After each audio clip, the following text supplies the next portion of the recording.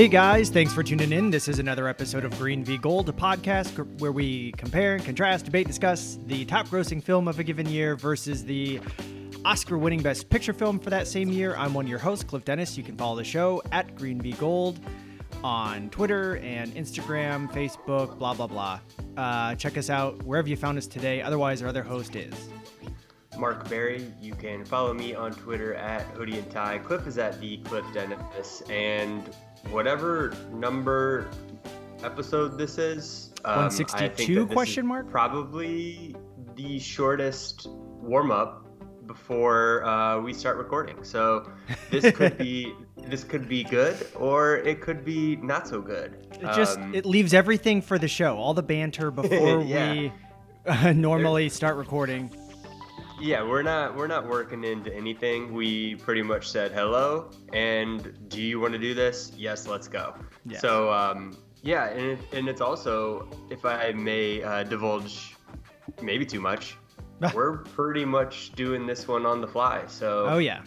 I think that we both, I won't speak for you, but I also will speak for you. I think we both really enjoyed these movies, but there weren't a ton of prep. Or there wasn't a ton of prep going in. So, yeah. So, I think we've said this before on the show. First of all, we apologize to the fans for, normally the endless hours of preparation that go into a battle episode. We apologize that normally that's the case and it's not there today. But, but that also it's almost more difficult to do the categories and do the preparation when you've got movies that you really like or that are like really good. Because I started preparing for this and I'm like, I honestly don't know, because it's like the movie as a whole is great. I don't know the particulars of like who I'd choose for each one of these categories. There's a lot of options. Depends on like if I wanted to get like super academic about it. I guess if I chose like a thesis for like, which I guess is probably what I should be doing in the prep for like my main argument for why this is a good movie. Maybe then it would lead to better like choosing of categories, but there's lots of different ways you can interpret this movie. And yours is just pure like popcorn entertainment with some undertones too. So it's like, it's difficult with movies like this. Yeah. And another thing is with Parasite especially, and I don't know if we said it, but the movies are Parasite and Avengers Endgame. I don't know if I really was able to retain a lot of, because it's a foreign language movie, and I don't know if I was able to retain a lot of character names or anything like that. So yeah. I'll be interested in seeing how some of that goes, where I can put names to faces, because I almost solely followed it the first time as like, okay, I know that guy. I don't necessarily, it's sort of how I watched the first like 3 seasons of Game of Thrones. It's like, right. Oh, that guy I know, but I couldn't necessarily tell you his name. Good analogy. That is a good analogy. Because it is. It's like you and me both are going to enjoy seeing how this plays out, because that is exactly the problem with this movie in terms of one of the problems with choosing the categories is like I know your face and I know your, like, in general, your character, but like your name, we're gonna see how that plays out here. Questionable. I know we've got the Kim family and the Park family, and that's about as good as it's gonna get with me. But yes, this is episode 162, Battle of 2019, Parasite versus Avengers Endgame, as Mark just said. And so yeah, my only banter for you today, before we jump in, is that maybe I'm not maybe late to the game. I'm definitely late to the game on like my new favorite is Olivia Colman. I was watching interviews of her on Facebook on the Graham Norton Show. And if you have not watched some of her interviews on the Graham Norton Show, she is amazing. I love her. Yeah, she sort of popped up in a few things where she plays the queen in The Crown for anybody who doesn't know who she is. And even before that, like, she won an Oscar for The Favorite. Right. Like for Best Actress. And she popped up in some smaller roles. Like she was in Fleabag and was really good. And you would see her and you're like, oh yeah, she's pretty funny. Like I kind of like her. And then when she's given the opportunity to take on like bigger things, like you're like, oh shit, she's actually is very good at acting too. What this you shouldn't be like this self-deprecating and funny and like witty Yeah. in interviews or just like off the cuff Yeah. and be able to do like great comedic performances and be able to do like great dramatic performances. Like you like what the fuck, She's Olivia, you yeah. shouldn't be able to do all this. And she's brutally honest in interviews, which I find like a breath of fresh air and hilarious, because Graham Norton was asking her about preparation for a role she had in BBC show. Maybe it was BBC. Maybe it was one of the British channels where she was an officer. It's a pretty famous show, and I'm blanking on the name of it, because I feel like I watched it a little bit, and it was like, what preparation did you put into that role? And she was like, well, shit, I should probably come up with something clever, but no, nothing. I did nothing. Like I don't know. And then she gets all flustered, and it's just hilarious. Anyway. Yeah, to be able to, and I don't know how much, if any, of The Queen you watched, but that's not like a real funny role. Yeah. And knowing how funny she actually is and being able to be that reserved is, yeah, I'm a huge fan as well of Olivia Colman. So hopefully she is just in everything from here on out. Like Right, once we start ramping up again with production, she just needs to be in everything. Yeah. And the show I couldn't think of was Broadchurch. Really good show. Oh yeah, another Really good one show. where it's not funny. That I think that's probably where I saw her for the first time. Yeah, she's got these little. She takes a script like that, and it's like, I only remember one of the main investigations for one, because I think it was only like it was only like 2 seasons maybe, and one of the seasons was a boy who was murdered or kidnapped or something, and so it's obviously like super depressing and dark, and yet she still has these little light moments that it's like awesome, that you need in a story like that. Yeah, for sure. So anyway, well, and the only other banter I have for you is I went back and edited to post our last episode, and I had to literally cut back my stupidity. I still left it in, but like I cut it down to like 5 to 10 seconds worth of stupidity versus you scaled back 30 on the stupid. Gotcha. Yeah. I mean, it is a fine line. Like we're hoping to like get right up to that line of like stupid and endearing without like taking one step past and then to be stupid and annoying. So it's a tough thing that we have to wrestle with all the time with this show. I'm also looking out for you out there, audience, because if you heard the full length of it, not so good. You got just enough to laugh at me without being annoyed by me. Anyway, so I made me think of that because now it's time to flip a coin, and I was all over the place the last episode on this category on this topic. Well, do you want to flip it or sure. It's in the air? Heads. It is a head. Congratulations. Yep, I'm gonna rip the Band-Aid off and go first. Let's do it. Parasite. Best Picture, the first foreign language feature to ever win Best Picture. Yep. If you could describe it outside of what I just said, preferably in 3 sentences, how would you do it? Okay, so when the Kim family's son gets an opportunity to be a tutor at a wealthy family's house, the rest of the family sneaks their way into their lives and grifts their way into their lives. That's the right word. With different positions within the family. After taking advantage of the family for some time, they discover that the former housekeeper's husband's in the basement, causing craziness. After murder and mayhem, the daughter dies. Mom and son get away, and dad gets locked in the basement where the housekeeper's husband used to be. That's a really, it's very concise, like factual representation of the film, but leaves out all of the nuances. So I guess that's all you can hope for in 3 sentence summary. But No, yeah, I mean, you're just doing the summary as it yeah, is. So, yeah.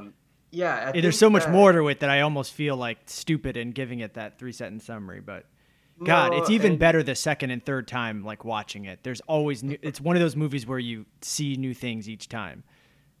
well, that's good because I haven't gone back to it a second time. But I remember the first time just watching it, and you're waiting because it's so tense. Like there's Yeah. so much tension, but it doesn't necessarily like crescendo. It's the tension to be like almost a suspense or like a thriller, like bordering on horror, like bordering on like a Get Out type of tension. But Yeah. it never like crests into like horror. It just stays like, and maybe, and who knows, maybe that's another one of the like the class metaphors. Like it's just always there as tension, like it never gets better or resolves itself.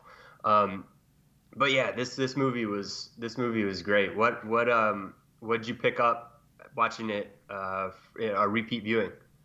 Well, there's just little things between the family. The I'm trying to think of a really good example, which isn't going to be between the families. It's going to be the the housekeeper and her husband. Hmm. There's like, I don't know if it was because the first time I wasn't necessarily like staying super focused on the um, the dialogue or the subtitles, and reading every single word. Maybe I might have like looked away and missed something, and so um, the housekeeper and her trying to endear herself to the Kim wife and how shitty she treated her. I was like, that I didn't catch that the last time, so I was just like, it just adds a different tinge to it because the first time I watched it, I thought, well, damn, that happened out of nowhere.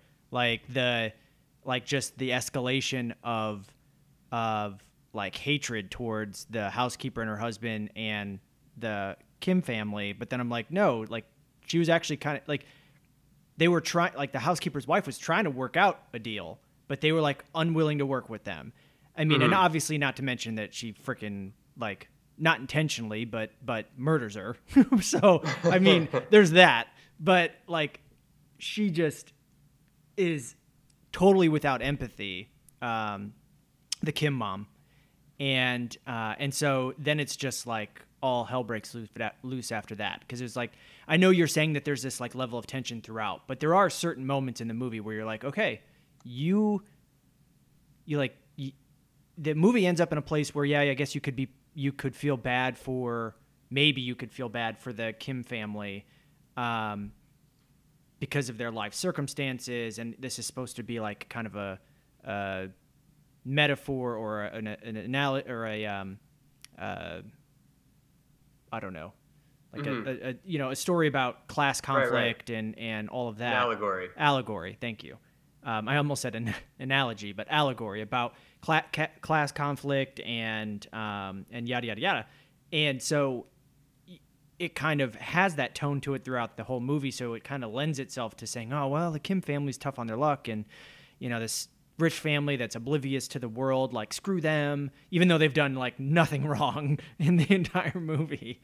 And, but yet you still find yourself, like, being sympathetic to the Kim family. And then when I watched it again, I was like, wait, no, like, they're not great people. Like, yes, Yeah. they like, it's, yeah, they struggle, but at the same time, like struggling doesn't mean that you necessarily get something for nothing. Right. Especially when you were given opportunities to, even in the middle of your grift, like try to smooth things over with the former housekeeper or, maybe treat the family a little differently. And you could have probably, suckled from that teat for the rest of your lives, but you couldn't stop grifting more and more. Spoken like a true conservative. Oh, God. All right, Mark. Easy. Shots fired. Anything else that you wanted to hit on before we jumped into some of the superlatives? The other thing was like the ending, I guess, because still don't. I guess I wasn't really sure what happened the first time I watched it, and then the second time I watched it, I'm like, no, I think that he's saying he hopes that this happens, and it's kind of like a fantasy in his head that he hopes he can earn enough money to buy the house, and then until then, good luck, Dad. Yeah. And then I read something about the movie, and the ending, and the fact that the director / co-writer were saying that it is obviously a fantasy about what he hopes to, achieve in his life, and then buying the house to get his dad out of there, but that ultimately it's a fool's errand. Like, he's never going to be able to achieve that, and that they did some math. The director did some math about, like, based on what they earn, which I think maybe is referenced in the movie, that it would take 546 years for him to be able to afford that house. So yeah, this isn't happening. So Dad's just got to hang on for 546 more years. Correct. If that happens, it would be magnificent for a couple different reasons. But yeah, and then I've read some production notes about it that was really cool. Like, they built that set, like both the Kim family house and the Park family house, except that for the Park family house, which is the super nice, that's the rich family, they built the first floor, and then they put up giant, like, blue screen, like, panels. Oh yeah. Above the house to be able to. That house is really nice. I like that house a lot. Yeah. I wouldn't mind having that house. No, yeah, it'd be okay. I'd be okay with it. Yep. Oh, lastly, I forgot, or I didn't realize that the trauma that the Park family's son had was the housekeeper's husband was like the ghost, and that scared him when he was a kid and caused him all this trauma. Oh yeah. I forgot about that. I forgot about that too. With like the lights flickering and all the other stuff. Yeah, like that was a really cool reveal where you think they're taking you down one path of being sort of supernatural, and then it's just no. There's a dude down there. Right. Right. Yep. What would you say is your favorite line? So this is where it gets interesting, since this is a foreign language film. A couple of these categories, namely this one and I Can Do It Better, I have no idea what to do, because we're relying upon translation, and obviously that's not even what they said. I'm just reading the translation of what they said. So wow, so you're already admitting to half-assing some of these answers. Like, I thought we already did. A true professional would still be doing, and I Can Do It Better in Korean. Yeah. Oh, I see. Yeah. Well, the best line is like a couplet between two of the Kim family members, and this is where it also gets crazy because I have no idea which people these names go to. Like Ki-tak and Chung-suk, Ki-tak's wife. So I guess it's the dad and the mom of the Kim family, the poor family. So the dad says they are rich but still nice, and then the wife says they are nice because they are rich. So I just thought that was funny, and it's a good line because it kind of encapsulates. Yeah, it's the whole story. It's the whole story, exactly, and their attitude towards them also. It's everything in one little couplet. The best scene. So this one was maybe the easiest category for me to choose, because it's the scene that I remembered the most, and then when it came up in the second viewing, I was like, oh yeah, I still love this scene. It's when they're doing the final grift to remove the housekeeper. So they, the the son is the tutor, and he's the one that just kind of happens upon the job. They bring the sister in as a tutor to the younger son, which was also not terribly difficult, and then just lying.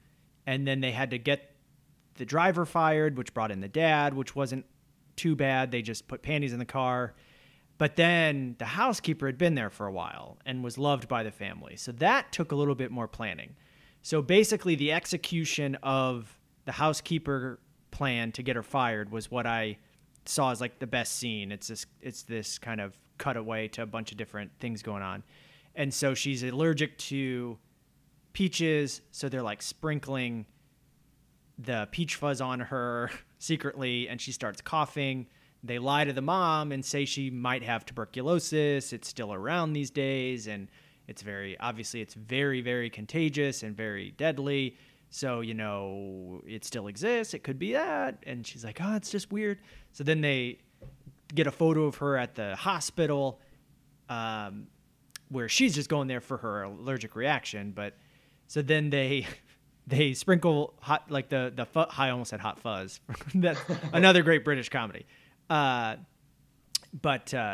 she starts coughing again, and then they use the hot sauce packet to squirt red hot sauce on the rag, and then the dad pulls up the rag with the red on it, and then the mom of the Park family like faints, and it's like, all right, she's out. Yeah, I remember that. They're really good at like low budge Ocean's 11 type shit. Like, yeah, it's definitely not as high tech. No, but it's a similar idea, and it's done in a way that's actually a deeper story, which is pretty cool. And I guess a deep allegorical Ocean's 11 is something that would be kind of up our alley, and we would hope would win Best Picture. So that was cool too. Yeah. All right, so who do you have as the MVP? So, no good options here. It's very much an ensemble cast, and everyone plays their role, and it's very well done as a whole group. But I'll go with Kim Ki-jung. It's the daughter of the Kim family, not only because she's super hot and I had a crush on her, but she also is the one that dies in the Kim family as a result of this grifting. And she's also like super chill most of the time, and like the only one that's like doesn't get all worked up about stuff. Like the son is always like freaking out, and the dad is kind of a piece of shit. Like, oh, who cares about having a plan? But she seems a lot smarter and like than the rest of the family, and like more talented, and she's the one that like makes the fake transcript and some other things. And yeah, she was just pretty cool, and she downs a bottle of tequila, so I appreciate that too. I liked the son also, where he keeps saying like, oh, it's so metaphorical, and I don't know if that was a word that doesn't really translate. Yeah. And metaphorical is like the best they could come up with in English. Yeah. But it fit so perfectly. I remember that line in the story. Like they just keep talking about it, and actually, wasn't it his buddy that does it? And then the Kim kid starts repeating it as like to try and like be cool. I don't know. It was another one of those that I thought worked out really well, even if it wasn't necessarily the intended line. Yeah. So you gave us the MVP. Where are you going with the LVP? So this one I had no idea, and then it came to mind during the show. So thank God. But I think it's Kim Ki-woo, which is that is incorrect. It was actually Chung Suk, the mother of the Kim family. Clearly. Yeah. I don't know why that was as big of a debate ahead of this show in my head. Because after I thought about it, I'm like, wait a second. Like, yes, they were given small opportunities to like just kind of continue to grift without causing any problems. But then like when they were given an off ramp,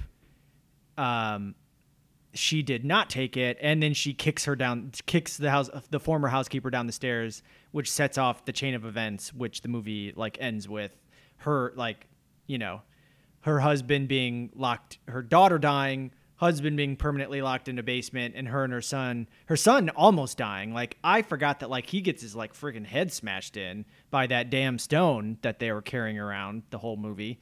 Yeah. And they end up going through a trial and getting like probation. But yeah, so it's all like, it's degrees of bad with the Kim family. Yeah. Tough break. Tough break for her. Yeah. Where are we going for the best shot? So this was also kind of difficult because there's not a lot of like grand, you know, either cinematic shots because it's low budget, and actually surprisingly for being like a low budget or like kind of a semi-independent movie kind of deal, that there's surprisingly not a lot of like super artsy kind of shots either, which I kind of appreciate. It's like, let's tell a really good story, and if we can get a couple cool shots, then great. But like, we're not going to go out of our way to do it and then kind of distract the audience, like thinking that we're, you know, trying to be cooler than we are. And so anyway, as I was looking through shots in the movie, I came across this shot that I sent you of the Kim family enjoying themselves when the Park family goes on vacation. They're all there drinking their booze, eating food, and just hanging out in their living room. And it's like a medium wide shot, I guess is what it would be, or a medium shot, where it's got the four of them sitting at the table having their drinks. And not to mention the fact that, like, I love the fact that it's got his translation, like the subtitle there too. Yeah. Which I'm like, that even makes it better, even though that's not normally what goes into like what a best shot is. But in this case, it definitely plays a role. It plays a role here where it's like he's saying this is pretty classy. Yeah, that's such a great scene too. And then isn't that when it's raining and the housekeeper comes back for the first time and they yes. kind of so this is literally shit? Yeah, this is literally the end of the positivity of the grift, and everything goes downhill from there. Oh yeah, this is a great scene, and then this is the tequila chugging scene too that just made you fall head over heels. Yeah, she's great. So who stole? There's a lot of stealing going on in this movie, but if we're talking about just the scenes, who stole the most? So I feel like the dad is like kind of this kind of goofy guy that like kind of knows what he's doing, but like expressly says in a scene with his son, when there's a flood and they're having to sleep in the school, like, or gym or whatever it is, on some mats or whatever, that he's like, you know, we don't need a plan. You know, these people had a plan, and where did that plan lead them? They like, the best plan is no plan. Like, then you're never upset. And and he always has these like little moments in the movie that are like really funny. Like when he's talking to the father of the Park family while he's his driver, and he's getting all worked up about like making sure the grift happens by talking about the housekeeper or something, and he's like looking back and talking to the Park father, and the Park father's like, eyes on the road. So yeah, and then the fact that they all smell, and so he's like, oh man, we're gonna have to like all use different, like we're all gonna need to use different like laundry detergents. Yeah, because it's such a distinct there's so many like subtleties that go on in this that just take it kind of to the next level, I think. Yes. And he takes a moment during one of the family scenes in their house where they're eating pizza or something. I forget what they're eating. And he's like, let's give thanks to the Park family and his son's friend who gave us this ability to get this job, and also to the Wi-Fi.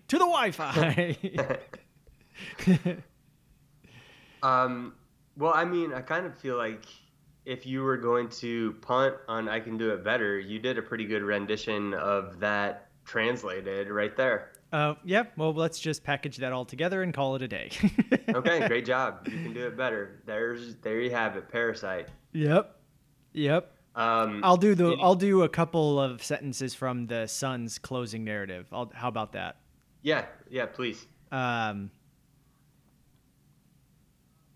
Let's see here.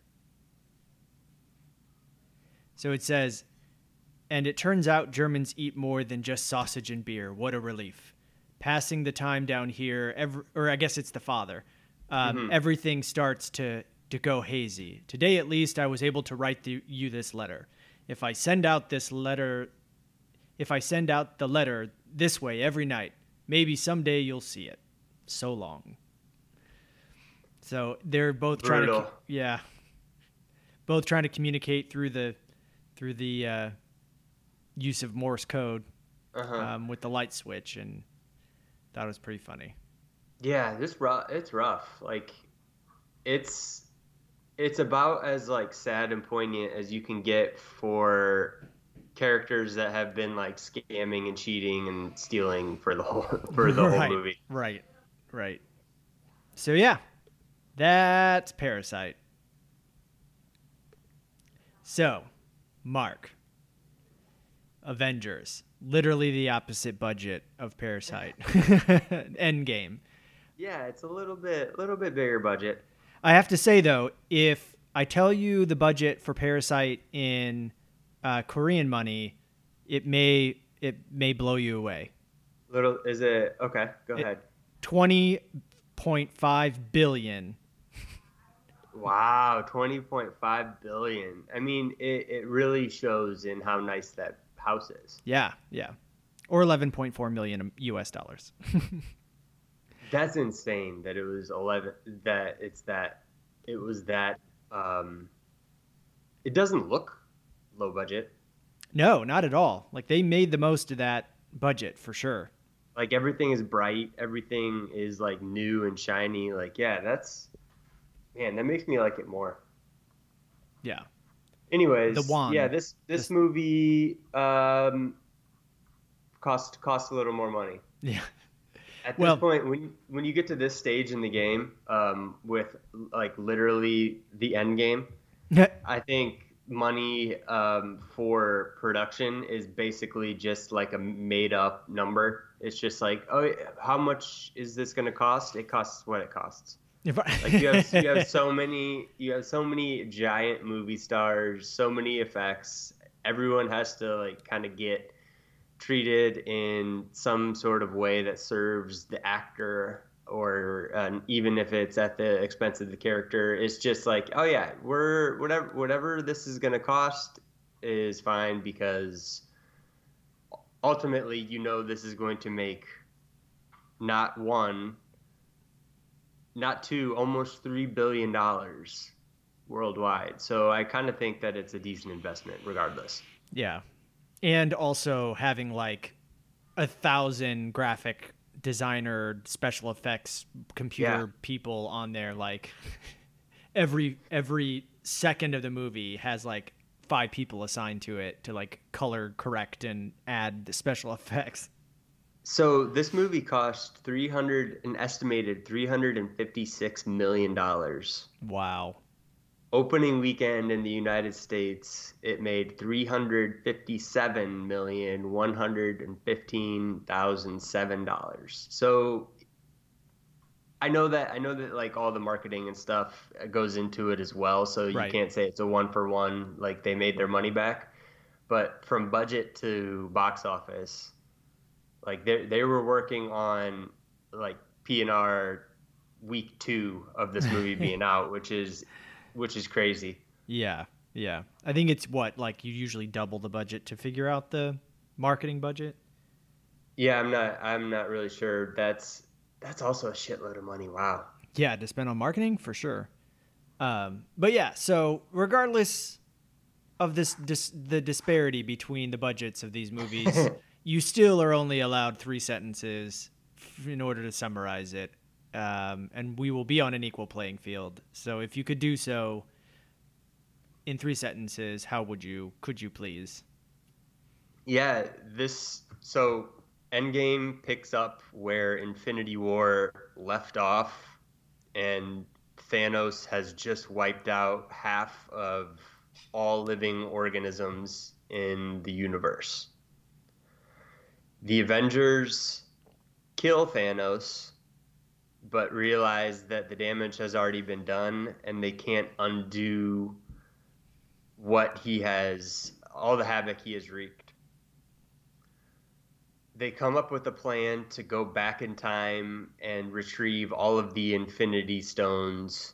It works, but also past Thanos comes to the present, and there is a giant war, the culmination of which Iron Man dies.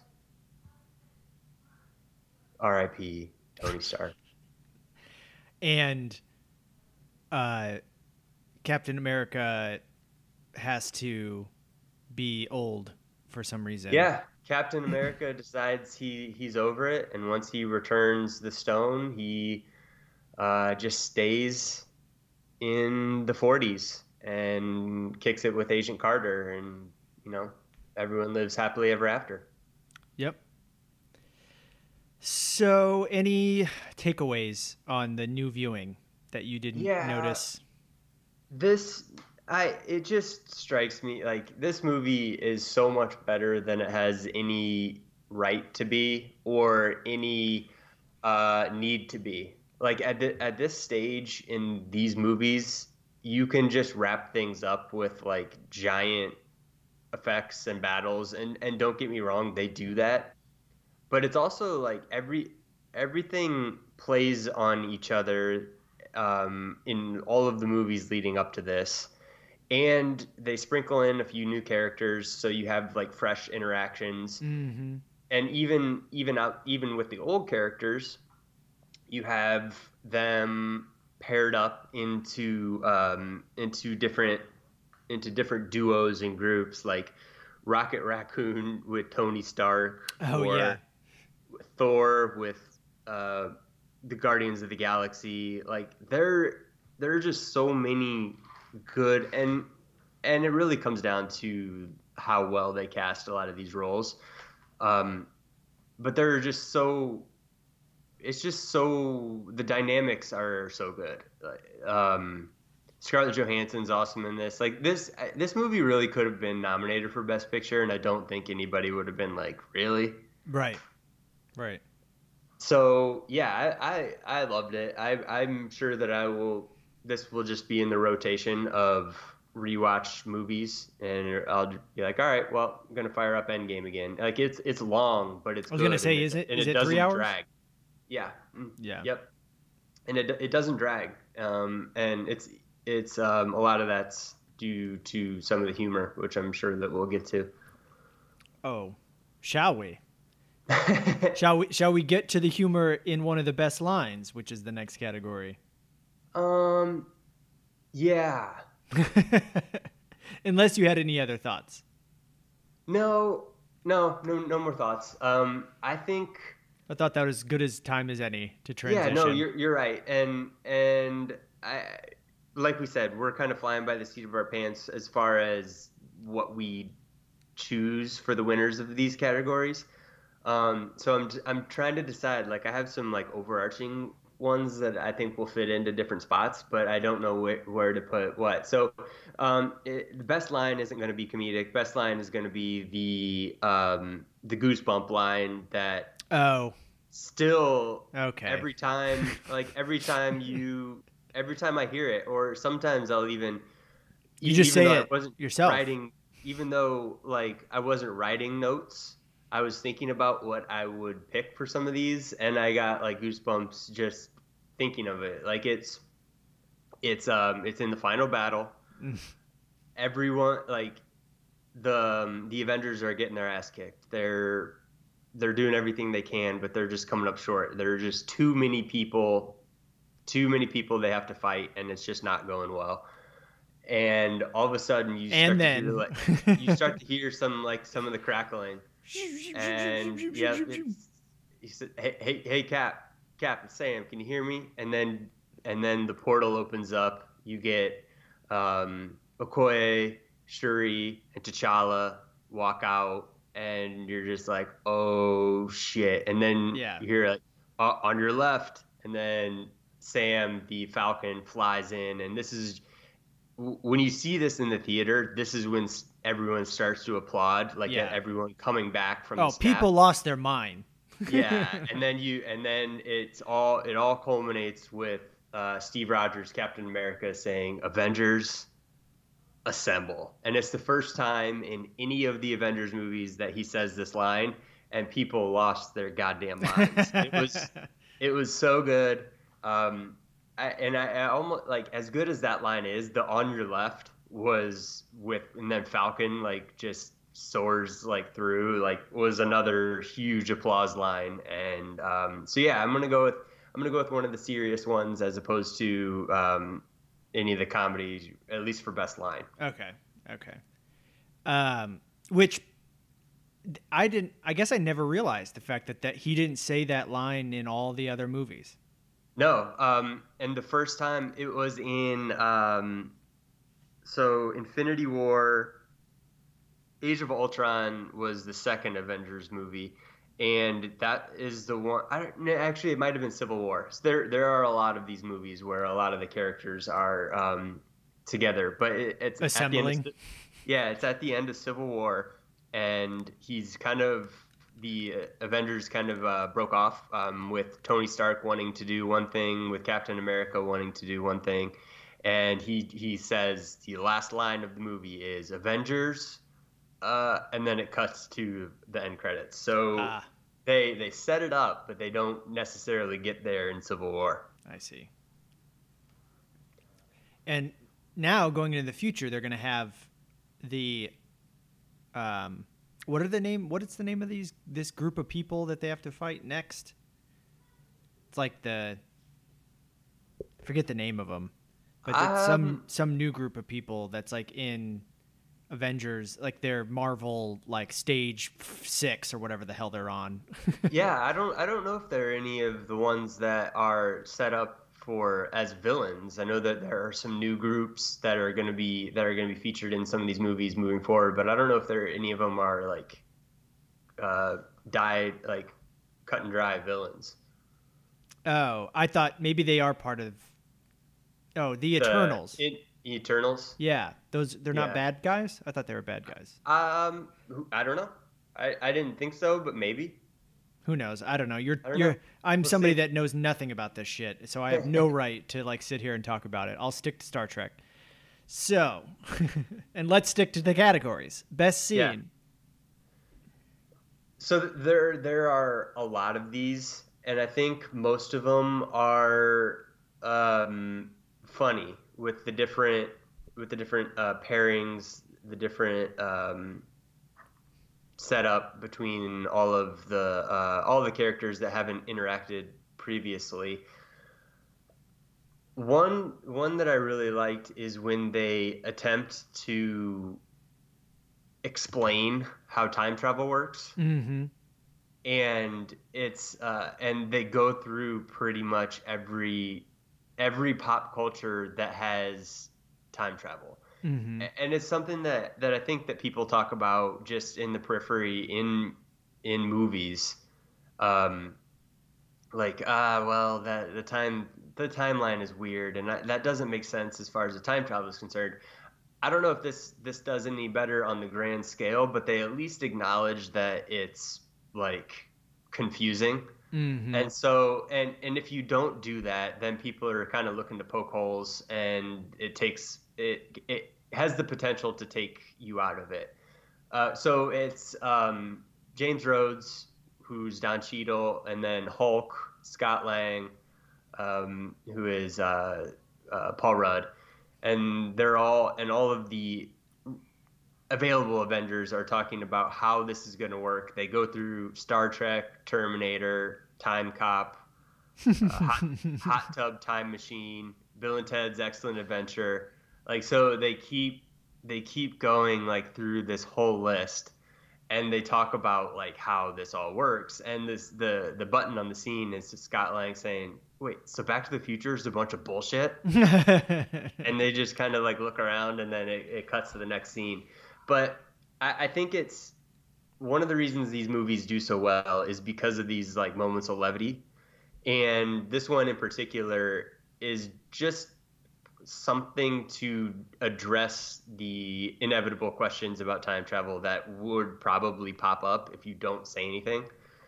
So it served a dual purpose. Like, it was a funny scene, but it also just kind of was like, come on, this is a movie. Just relax. Like, it's fine. Time travel. Yeah.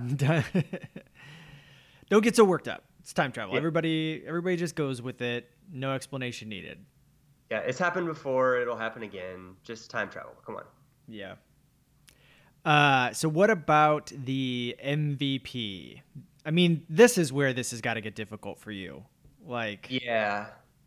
So I'm gonna pick someone that might not be obvious, but it is someone in the original core, and he coming off of movies that had been kind of boring, not necessarily good, and then surprisingly good.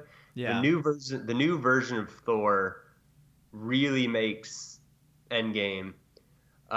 He's coming off Ragnarok, and that was everyone's like, oh shit, like Chris Hemsworth is actually like really funny. And it's another one of those like Olivia Colman. You're like, this dude shouldn't also be like self-deprecating and funny. Like, this is right.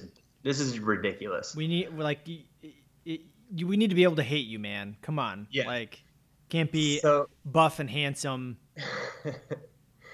So and all these things. He's taken it really, really hard of not being able to defeat Thanos the first time, and just goes back to New Asgard, which is like sort of almost like just a fishing town, and he's just getting hammered and playing Fortnite with his buddies, and you don't necessarily get the vibe of New Thor until you get to this scene. They're trying to bring him back, and his big like rock friend from Ragnarok, which is voiced by Taika Waititi, who's like the director of Ragnarok, directed Jojo Rabbit, and is just really funny. And he's talking to Thor. He's like, Thor, he's back. The kid on TV just called me a dickhead again.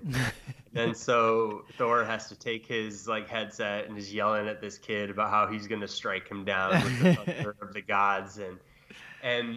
And then you get the Hemsworth versus Pratt scenes of like, oh, well, Peter Quill, Chris Pratt was like the leader of the Guardians of the Galaxy, but when Thor's around, it's just like a different level of charisma and like masculinity. And so he makes the movie. Not only is he does like a great job in the fighting and all that, but he also is probably the funniest person in this movie, which going in or when Thor came out is not something you would have guessed.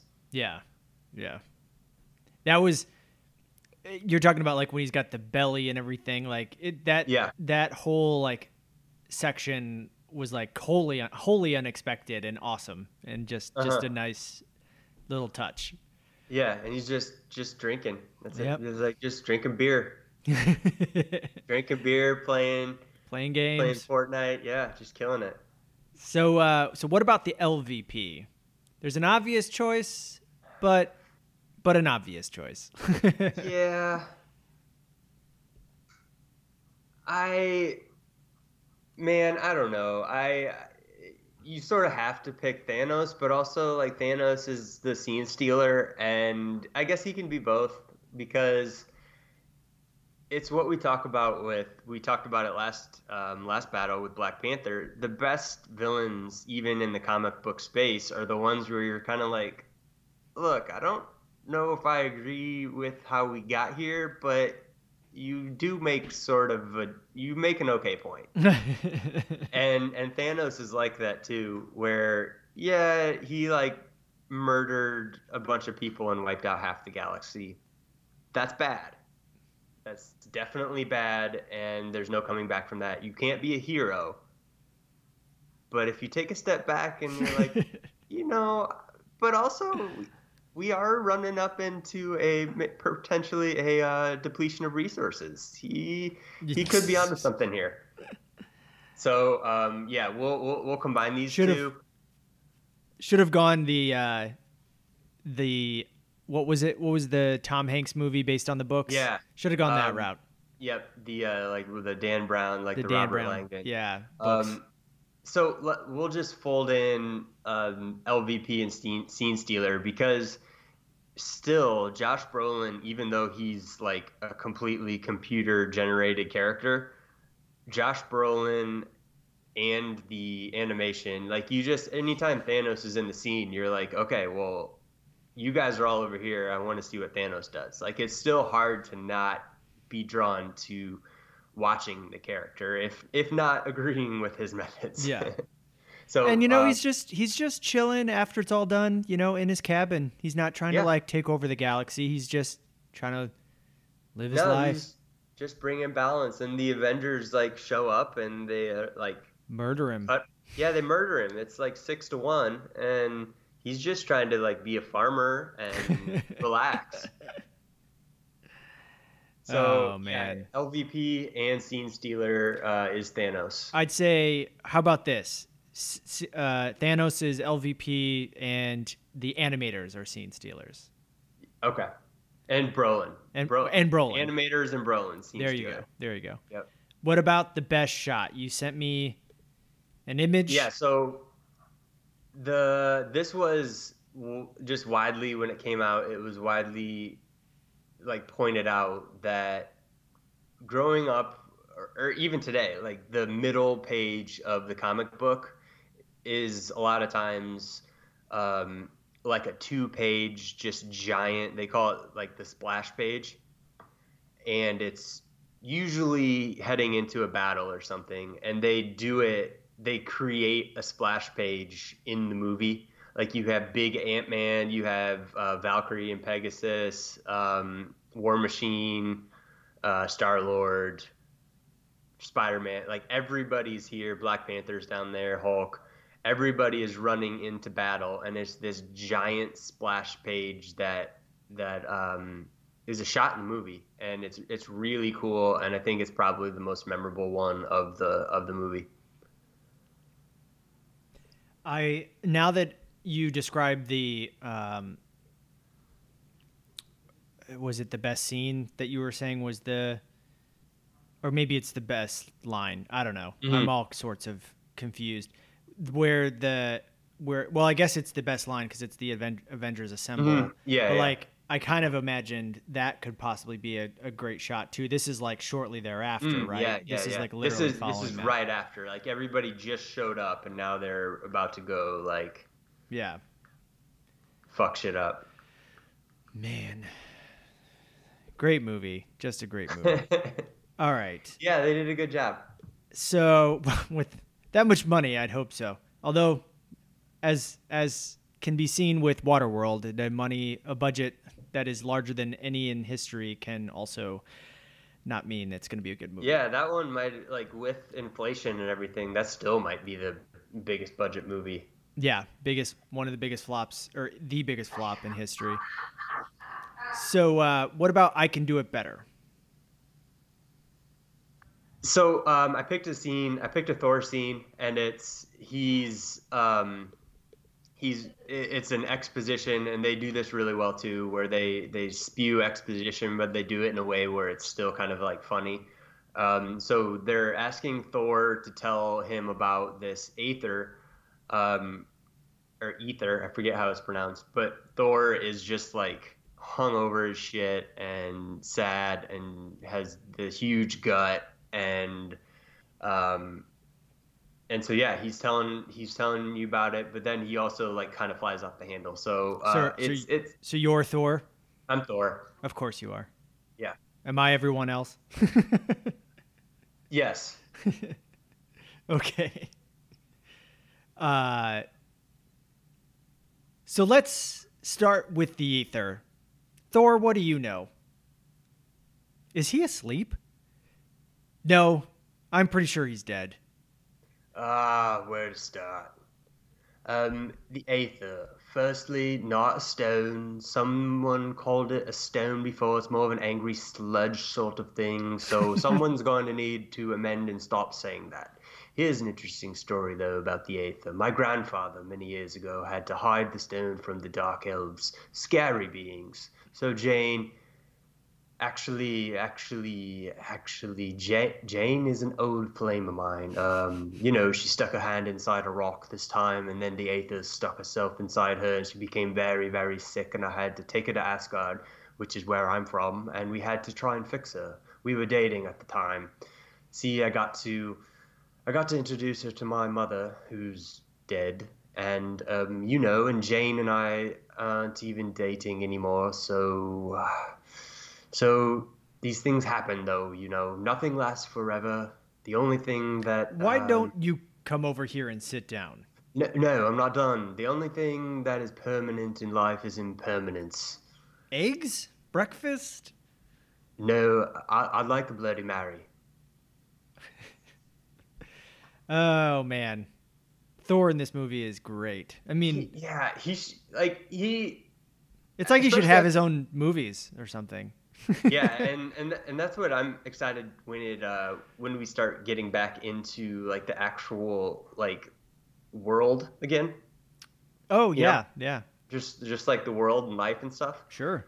I think the next Guardians movie is gonna be Guardians and Thor, so it's gonna be like cool. I'm looking forward to that because they had such a good dynamic before, now that we know Thor is maybe the funniest Avenger, and you go into like the funniest group, it's gonna be cool.